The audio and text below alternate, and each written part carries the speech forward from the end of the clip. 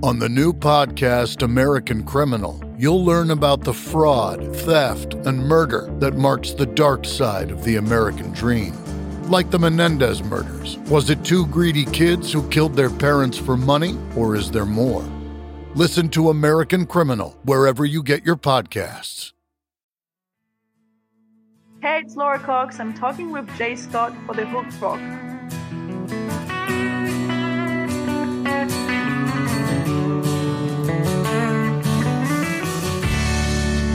She got a way about her, makes me wanna fall.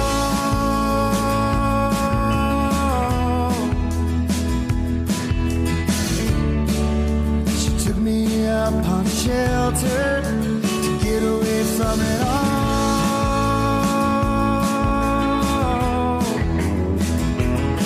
And I ain't got time to waste. And all our talks, they run in place, they do.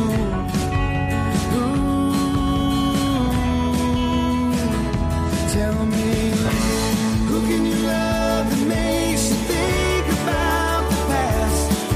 Who makes you weak and bends you at the knee?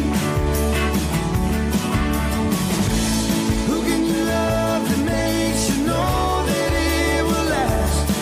Who holds for better days that we can't see? Is it you?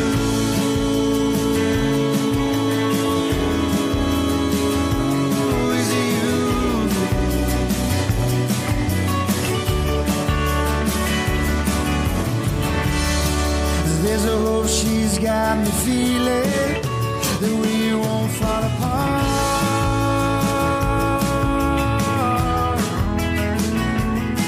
Hey everyone, welcome back. It is another episode of The Hook Rocks, the ultimate rock community podcast. I'm your host, Jay Scott. Thanks for tuning in. Hope everyone's having a great holiday season. New Year is upon us, and cold weather is definitely here too. I mean, when you look at what we have coming in store here in Chicago over the next week, it definitely builds character, and we got a lot of it here. So we are part of the Pantheon Podcast Network, a great network of music-related podcasts. Don't forget to check out my friends on that platform. There's a lot of podcasts on there, but I always mention Tom and Zeus on the Shout Out Loudcast, the number one KISS podcast in podcasting, really a big podcast. They've really taken off, so good for them. We just did a sidecast, our fourth episode of the Led Zeppelin Chronicles, where we discussed Led Zeppelin 3. So check that out. Martin Popoff, the rock historian, Mistress Carrie, the great DJ out in Boston, Carmen Apiece and Vinny Appice on the Hangin' and Bangin' podcast, as well as Chris and Aaron on Decibel Geek and Mac on the Ugly American Werewolf in London podcast. Also check out All Things Blues and Southern Rock. Brian and Jason do a great job on that podcast. The Itch Rock and Radio guys as well, and Pod of Thunder. Don't forget to check out Pantheon Podcast on all social media apps like Instagram, Twitter, and Facebook at Pantheon Pods. And you can do the same with The Hook Rocks. Just search us up, The Hook Rocks, on all three platforms. We are available. And wherever you subscribe to a podcast, we are available. So set your app to automatic download so you get all the latest episodes, plus the 400 plus episodes we've had previously. We're approaching 450. We've been doing this for 3.5 years. So we always enjoy new listeners. We always enjoy great reviews too as well. So tell us what you think. Tell us what we're doing right, and tell us what you enjoy. We always appreciate it. We've had some great episodes recently. We had Tyler Bryan on. We had Tuck Smith. We had Philippa Nazil from Thunder Mother. We had GA20, the great traditional blues band. Matt Stubbs stopped by, so that was great to have him on. And we just had the history of vinyl with our resident audio professor, Rob at Skylab Tapes. So we talk about vinyl in the past and where it is present day, and how it's $1 billion industry right now in music. And it's just absolutely incredible. We also had Dorothy Martin on last week. She has the great album released early this year, Gifts from the Holy Ghost. So check that out. Had a chance to see her and Joyous Wolf and Classless Act earlier this year at the House of Blues. Great interview with her. And we've got another fantastic interview lined up for you today. Band that I have enjoyed immensely over the last few years. and great blues band. As you guys know, I'm a big fan of like Blackberry Smoke and Georgia Thunderbolts and all those great Southern rock bands. And this band is one of the top Southern rock bands out there, one of the top blues Southern rock bands out there, and that is Robert John and the Wreck. And I'd like to welcome in Robert Burrison. What's going on, man? How are you? I'm doing great. How are you doing? I'm good, man. Thanks for having me. Hey, thanks for doing this, man. I'm excited. I can't wait to get to know you and more about the band and more about what you're up to these days. So thanks again. Yeah, pleasure. We always start the same way every time we have a first-time guest on the show, and that is really what we're all about. Just like every rock song has a hook that sucks you in, every rock fan has a moment, whether it's a band, an album, a performance, or song that hooked them on rock and roll. What was it for you? It was probably my first concert. I bought tickets to go see Boston at the Orange County Fair, and I couldn't drive there, so I had to convince one of my older friends to take me. But I gave him a free ticket, so I thought it was a good, bargaining tool.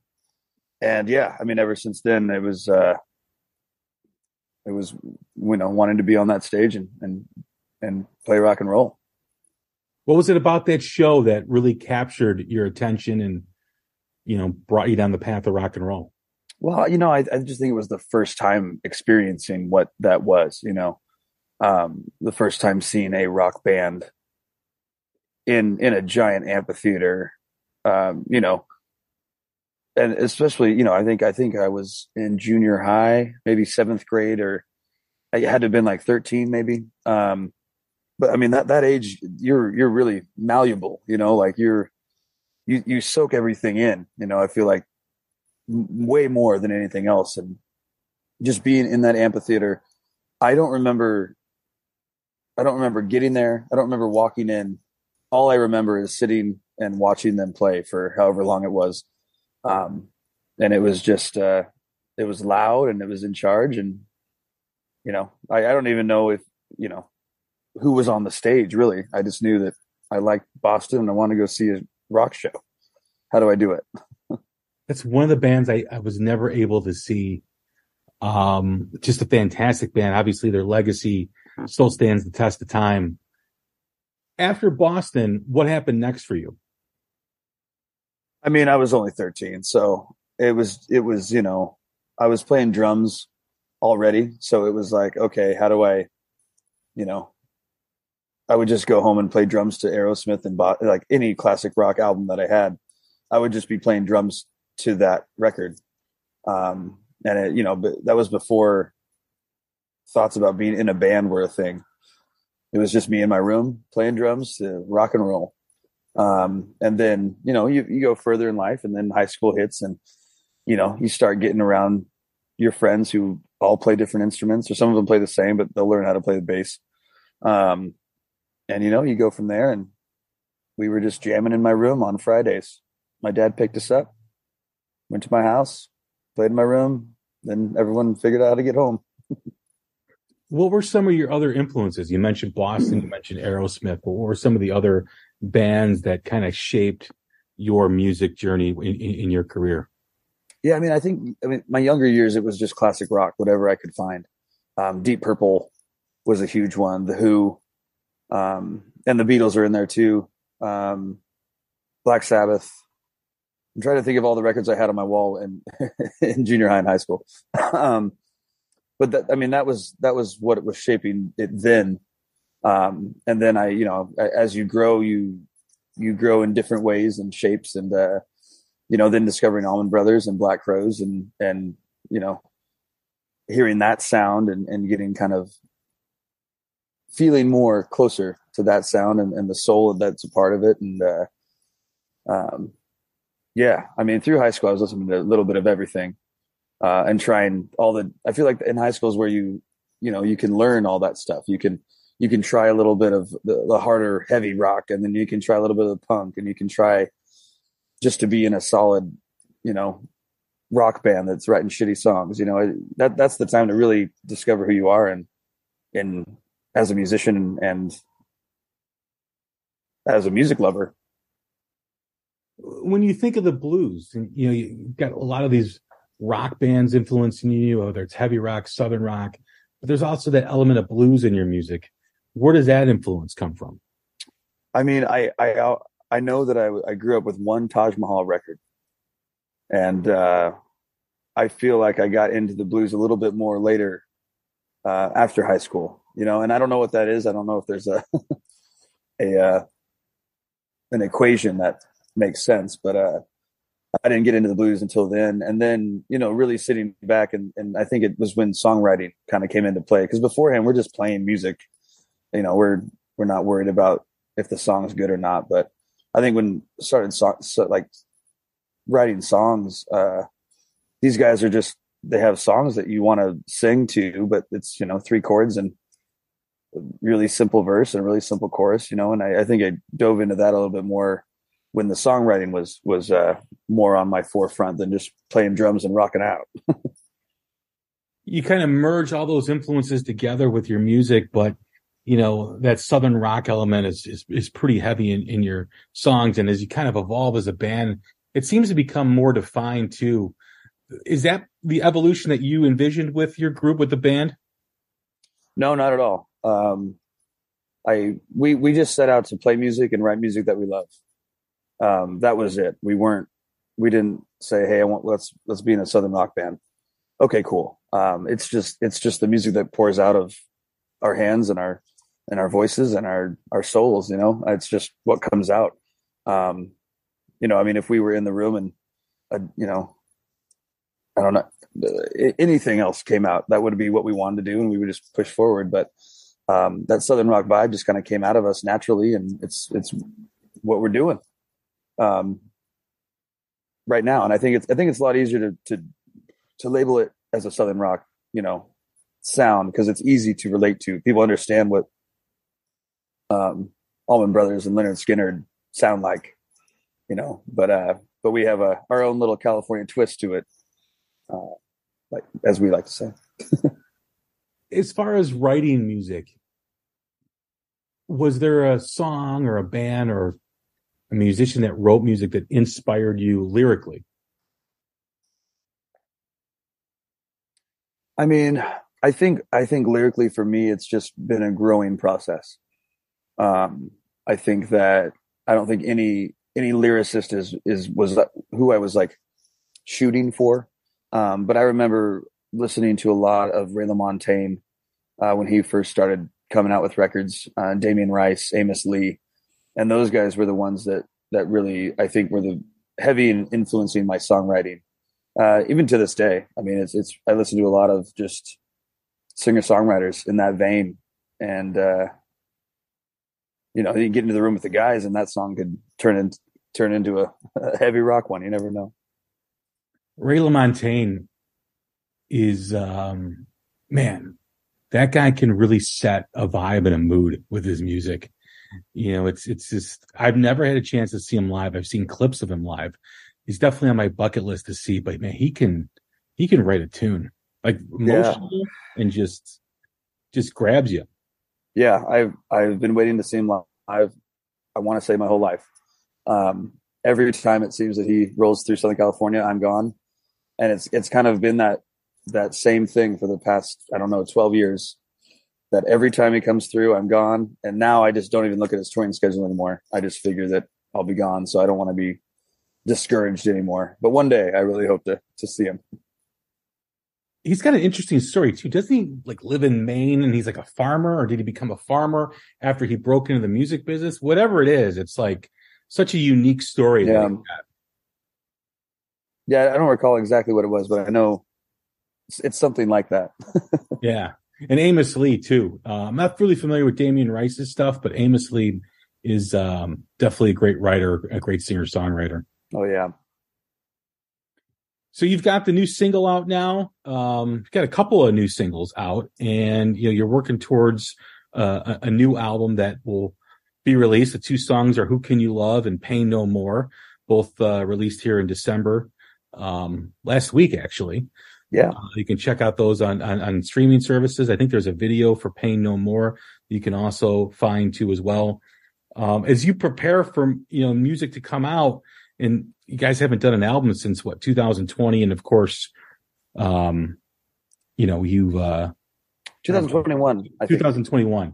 Yeah. Of course, there's been obviously pandemic, and it's kind of skewed things. But coming into the new year with the new album, you guys are also going to be touring Europe and the UK. How did this album come together for you guys?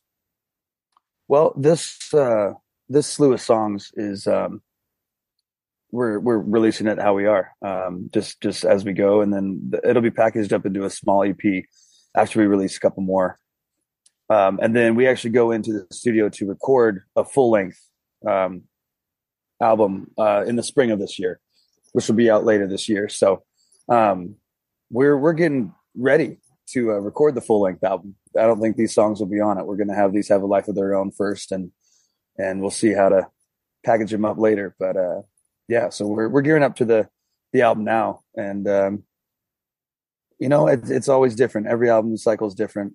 Sometimes we go into the room for 4 weeks and we come out with 10 great songs, and that's it. And sometimes takes us a little longer. Every album's different. Every song's different, for that matter. I mean, some songs come out great the day before you record them, and we switch things up. So, is that really indicative, though, of where the music business has gone? I mean, you released the album last year. You're doing an EP now, and now you're going to be doing a new album in the spring, all surrounded by tours and playing out live. And it's obviously there's the idea of you got to stay in front of your audience, or they'll forget about you because people's attention spans are so short these days. Is that for you guys where you want to be musically, or is it kind of you have to be this way? I wish I could answer that question in a couple of years. Right now, we're enjoying every minute, and we love being busy. We love looking at things for the future and getting excited about opportunities that are coming up, and so we're excited and we're great. I don't know if I can honestly say this is the right way to do it. I don't think anyone really has that key or that tool to know what the right way and what the wrong way is. I think the wrong way is to not play shows and not record music and pretend that everything is going to work. But I think the right way to do it for us, at least, is just to be moving, to be out there playing as much as we can, to be writing as much as we can, to be recording as much as we can. Because I've heard that same thing that you just said. Everyone's attention span is so small these days, but I've been hearing that for years and years, and I think the attention span may be getting smaller than it used to be. And I think that everyone's always looking at new content, no matter what it is, no matter if it's any type of art, every day on their phones. So in order to be up with how people are receiving their information daily, is a stretch for artists, because back in the day you recorded a record and you toured on it for a couple of years, and then you got to the next record when you could. And now I just think that everything's moving so quickly around you that unless you're running along with it and keeping up, I think you will be left in the dust a little bit. But I guess that's how I'm looking at it right now. You just mentioned how it was in the past. You toured for a couple of years and then you got to an album.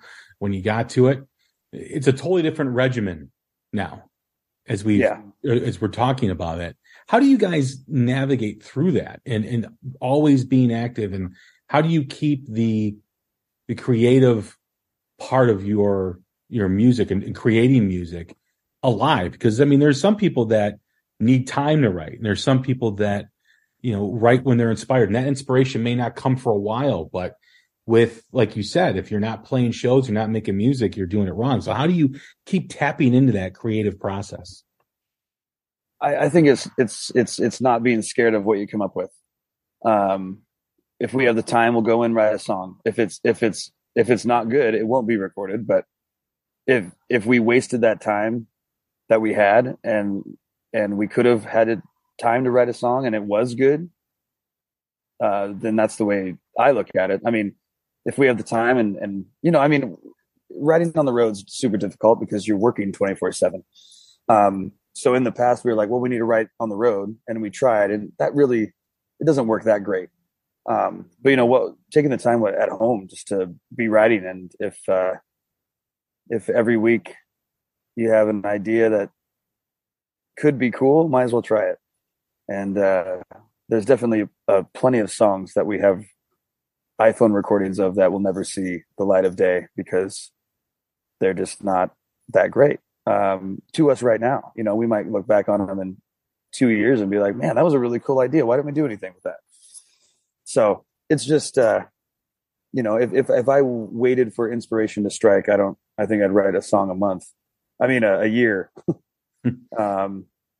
Because you never know. So yeah, it's always willing to try and see what comes out. And if something great comes out, then you won. And if something mediocre comes out, you still won because you're still doing it. It's also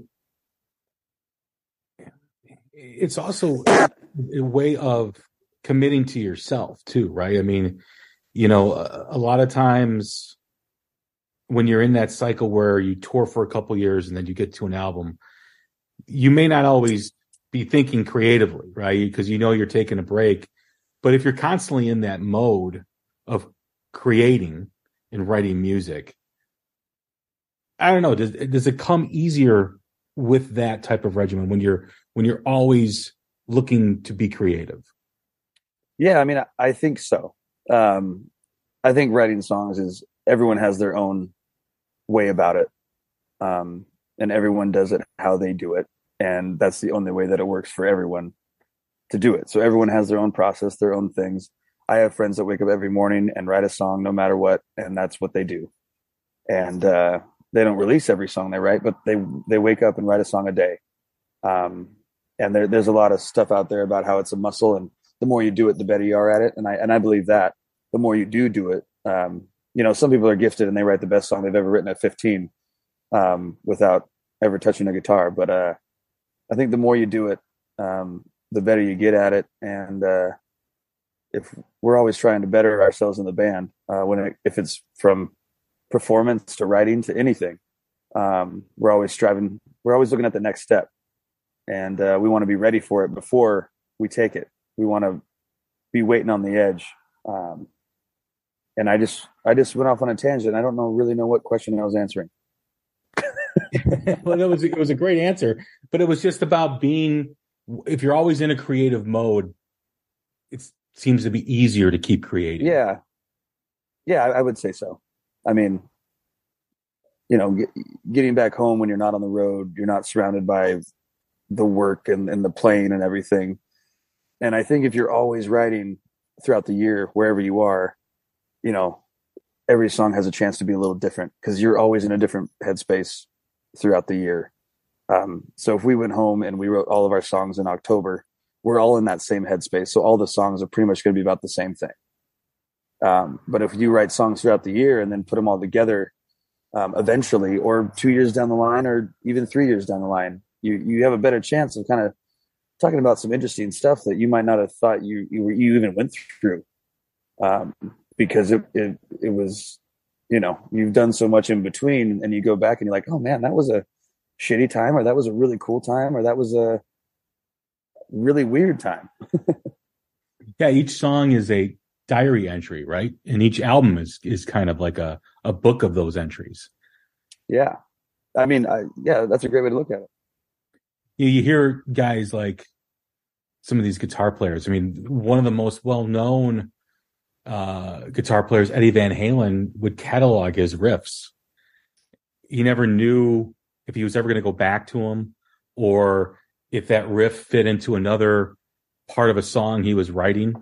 Yeah. But he was always recording stuff. George Lynch has been on the show, the guitar player from Dokken, talks about all these files that he has, and you never know. Richie Kotzen released 50 for 50, and there was 50 songs on his 50th birthday that he released that were all parts of songs that he never finished. That's cool. That's rad. Yeah. So I bet I could put that out right now. But it's an interesting perspective when you hear of people creating that way, because they're always creating, and like you said, people are recording songs all the time. It may not be a good song, or maybe that riff from that song may be better suited in a song you write a year or two later. Yeah. But if you're always creating, you can find the bridge to each song and maybe mesh them together, or be inspired lyrically to put the lyrics with that song. So yeah, I feel like you hit the nail on the head with that. I mean, that's what we do in the room as a band all the time. I mean, we'll come in with an idea, and then Henry will be like, "Oh, that riff that I posted 6 months ago? Let's try that riff on this thing. Oh, that works." Or you have a chorus that just doesn't have anywhere to go, and someone else brings in a verse, and you're like, "Oh, this chorus is what that verse needs." So at least you don't forget about it if you're always doing it. Has that process evolved as your careers have gone on and over? I mean, you guys started, 2011, and now here we are, going to be 12 years later. Has that writing process been the same, or has it evolved as you guys have grown in your careers? Oh, it's evolved a lot. I mean, I hope that people realize it's getting better. Same, if you listen to what we were recorded in 2011, I hope, at least it may be a little deeper, in some aspect, but, yeah, I think it's always evolving. And I think that looking back at how we were writing, maybe in 2010 or 2011, there was nothing there to make sure that this is good or bad. It was just like, here's a song, this is how we play it, let's record it. There was no checks and balances, if you will. And now we take a second, we're like, how can we make this song better? And beforehand, you just kind of, here's a song, this is how we play it, let's put it out. So I guess there's more thought to it. Because we don't want to release the same song that we've already written, which is easy to do. I mean, the brain works on repetition. But yeah, I just think there's more time and there's more effort in play when it comes to songwriting now than there was in the past. There's not enough checks and balances in today's music. Everyone can put out a song on a streaming service. In some artists or some bands are out there, they have their girlfriend or their mother telling them how great the song is, but there's really no honest view of their music. How do you get to that point without bringing outside people in to have that honest view?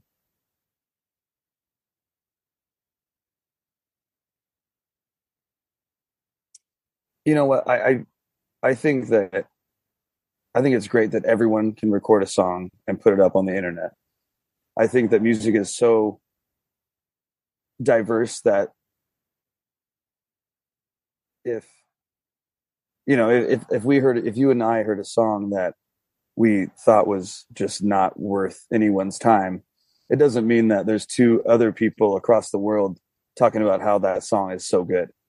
I think music's for everyone, and people gravitate to what they enjoy, and people walk away from what they dislike. And I think that a true artist is probably the guy that goes in there and just does it himself and releases it without anyone say, and loves every minute of it, and is not worried about making money or making a career or providing for anything. He's just doing what he loves, and it comes out of his heart. And I think that's a pretty beautiful thought. And to each his own, everyone's different.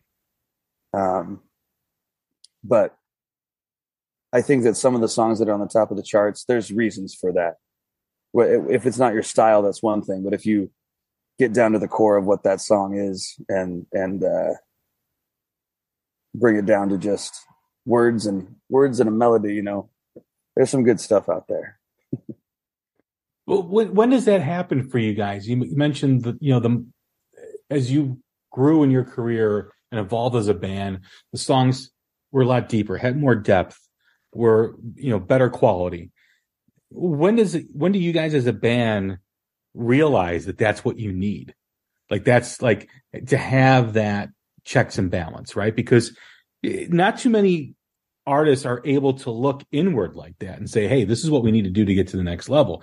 A lot of people, a lot of artists, unless they're told, are going to believe, their songs are the best thing since the Beatles or the Stones, because told that everybody's telling them how great they are. But when you look like you guys did and say, hey, if we want to be better, we've got to do this better. And we've got to really have an honest look at our music before we put this stuff out. How does that happen with you guys? I think it's a natural thing, which sounds weird to say, but I don't think it just happened. There's got to be a sense of self-awareness. And I think, being in a band, there's 5 heads there to give you those checks and balances. So I think the more we played together, the more confident we were about giving criticism to the other person, and being confident that, it won't become an issue between us because we're just trying both to write the best song. And we do all of our songwriting together. If someone brings in an idea or a riff, it's still in the room and we all figure it out together. But yeah, I think it was just a natural occurrence to put that in play and to want to make it better, because we are striving to be better all the time, in the field that we are, hopefully in everything in life, but for this conversation, for doing what we're doing, we're playing music, we're out there on the road, and we're writing songs and recording them and releasing music that we want people to relate to and to enjoy and to feel something and to understand. And so, we can write a lot of like songs that don't mean anything, but if they don't mean anything to us, then why should they mean anything to anyone else listening to them? And I think that's the biggest thing. We just want we want the songs to mean something to us, because if we're going to relay that information to anyone, it's better to believe it instead of just get on stage and do whatever you want. With the advancements in technology, it's very easy to write remotely and get on a Zoom call and write music. How important is it for you guys, though, to stay in that room and write music together versus doing it over a Zoom, chat meeting or whatever? It's huge. There's a feeling that you get over in the room together. There's an energy that people give off. There's, if someone's having a bad day, that song could be angry and it could be the coolest song you've ever written. If everyone's having a great day, it could be the highlight of that week. We do some co-writes over Zoom with people who aren't, who are in Chicago. But then we'll take that and we'll go into the room and flesh it out together. I think it's incredibly important. And, there was a time where we weren't supposed to, and we respected that for a little bit, but we got in the room pretty quickly to write and play music, because we'll go crazy without it. I also think fans can tell when it's authentic. And I think being in the room together is part of that authenticity. It just creates a synergy within the band.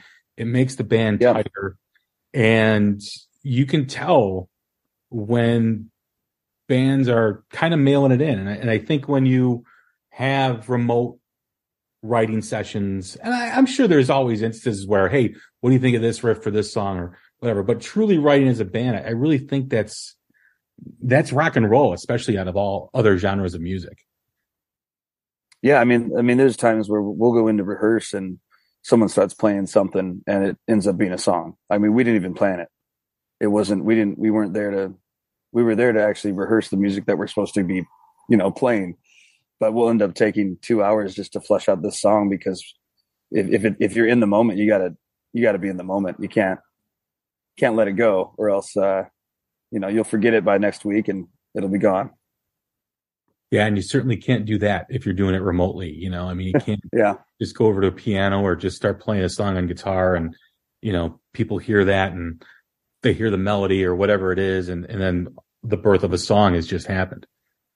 Yeah, I mean, and there's a certain genre. There's genres of music where, you know, writing remotely is great.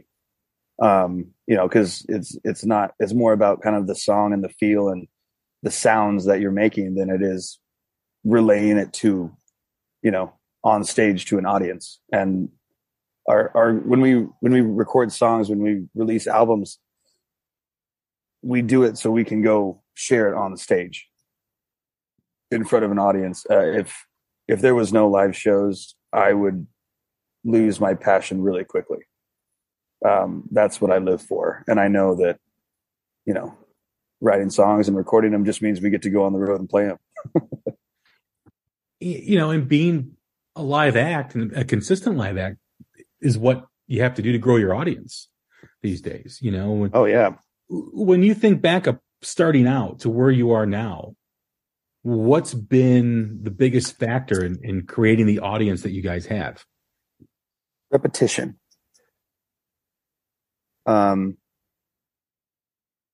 Repetition of going back to the places that you saw an ounce of success, and not letting them go by the wayside. Because if you go out, you know, don't want to get all numbery, but if you go out to somewhere in March and it was a great show and it was, let's say, 12 hours away from where you live, you better book the next time you're out there, you know, 5 months from then or 3 months, however soon you can get there. Because, you know, if you don't make it back there for 2 years, the people that saw you there that loved it probably have moved on. You know, and to get them back into your grasp after 2 years of not being there, you know, besides any pandemic issues, of not getting somewhere, but I mean, really just to hit it, repetition, get back there. And if you're going to make the time to tour out somewhere, you better have a plan to do it again, or else you're wasting your time. Well, a band like Robert John and the Wreck, and like many other bands that have come out over the past decade plus, maybe decade or two, have to do it that way. You know, they're not a legacy act where you cannot be in a place for 4 or 5 years, but you come back, you'll sell out. You know, like I think a band like Iron Maiden, who I just saw in October. I think the last time they were in Chicago were 4 years ago.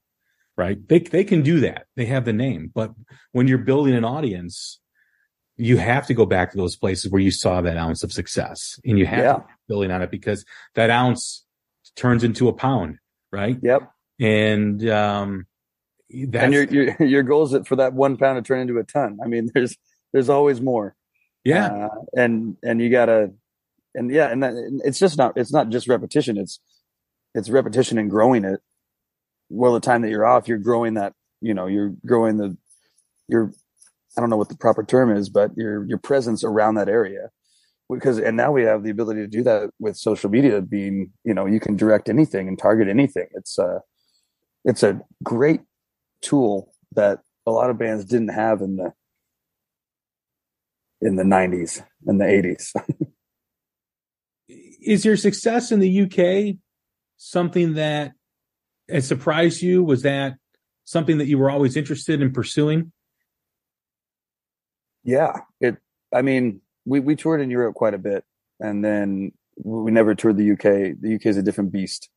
It's a different way of life. And even then, before Brexit and all that stuff, there's just different paperwork. There's different rules. It's all different.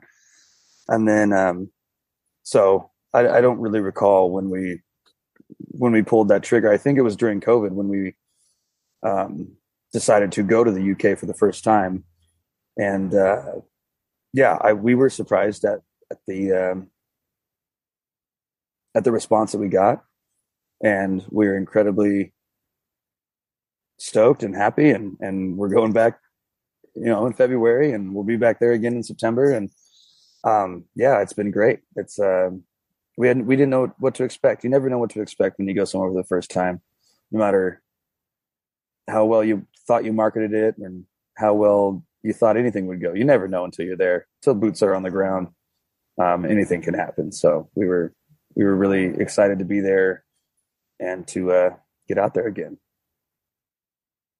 Is it true that the audiences in the UK and in Europe are more accepting to new music, new rock music, than audiences here in the US, in North America?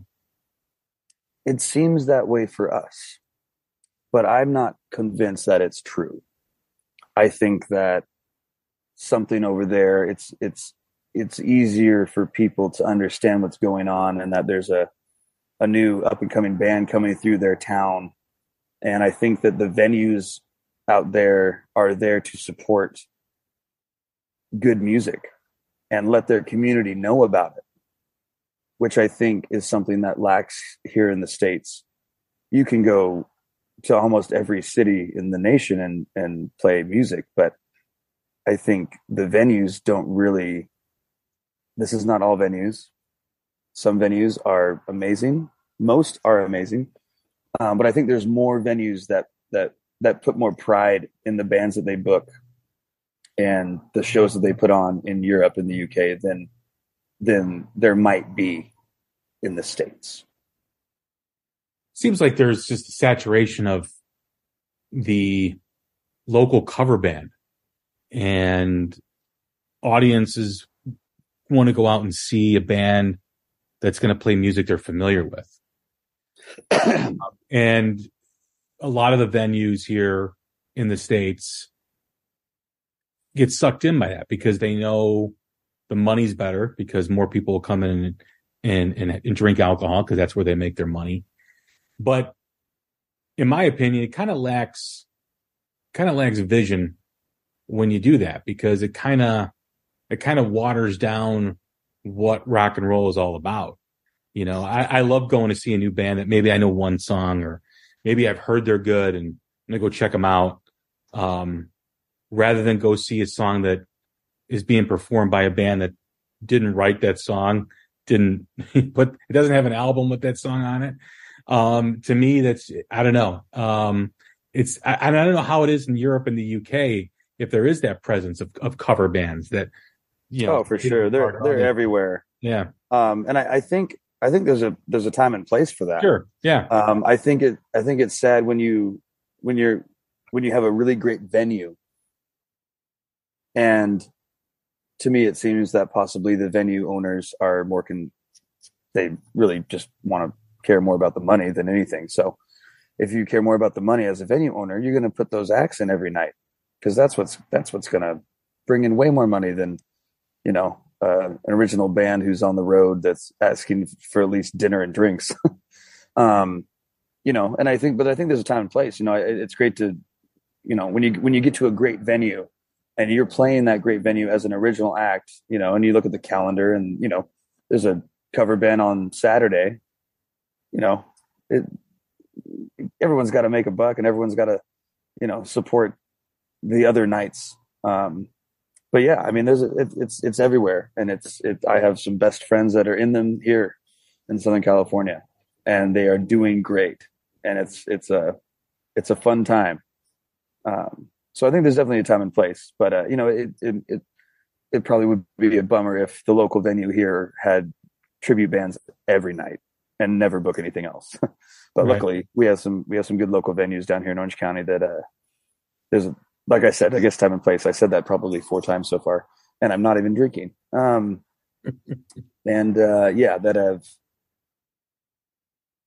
that leave time and space for the original acts, especially the new ones, just to get their feet wet. You know, the up and coming bands right now that they need a place to play.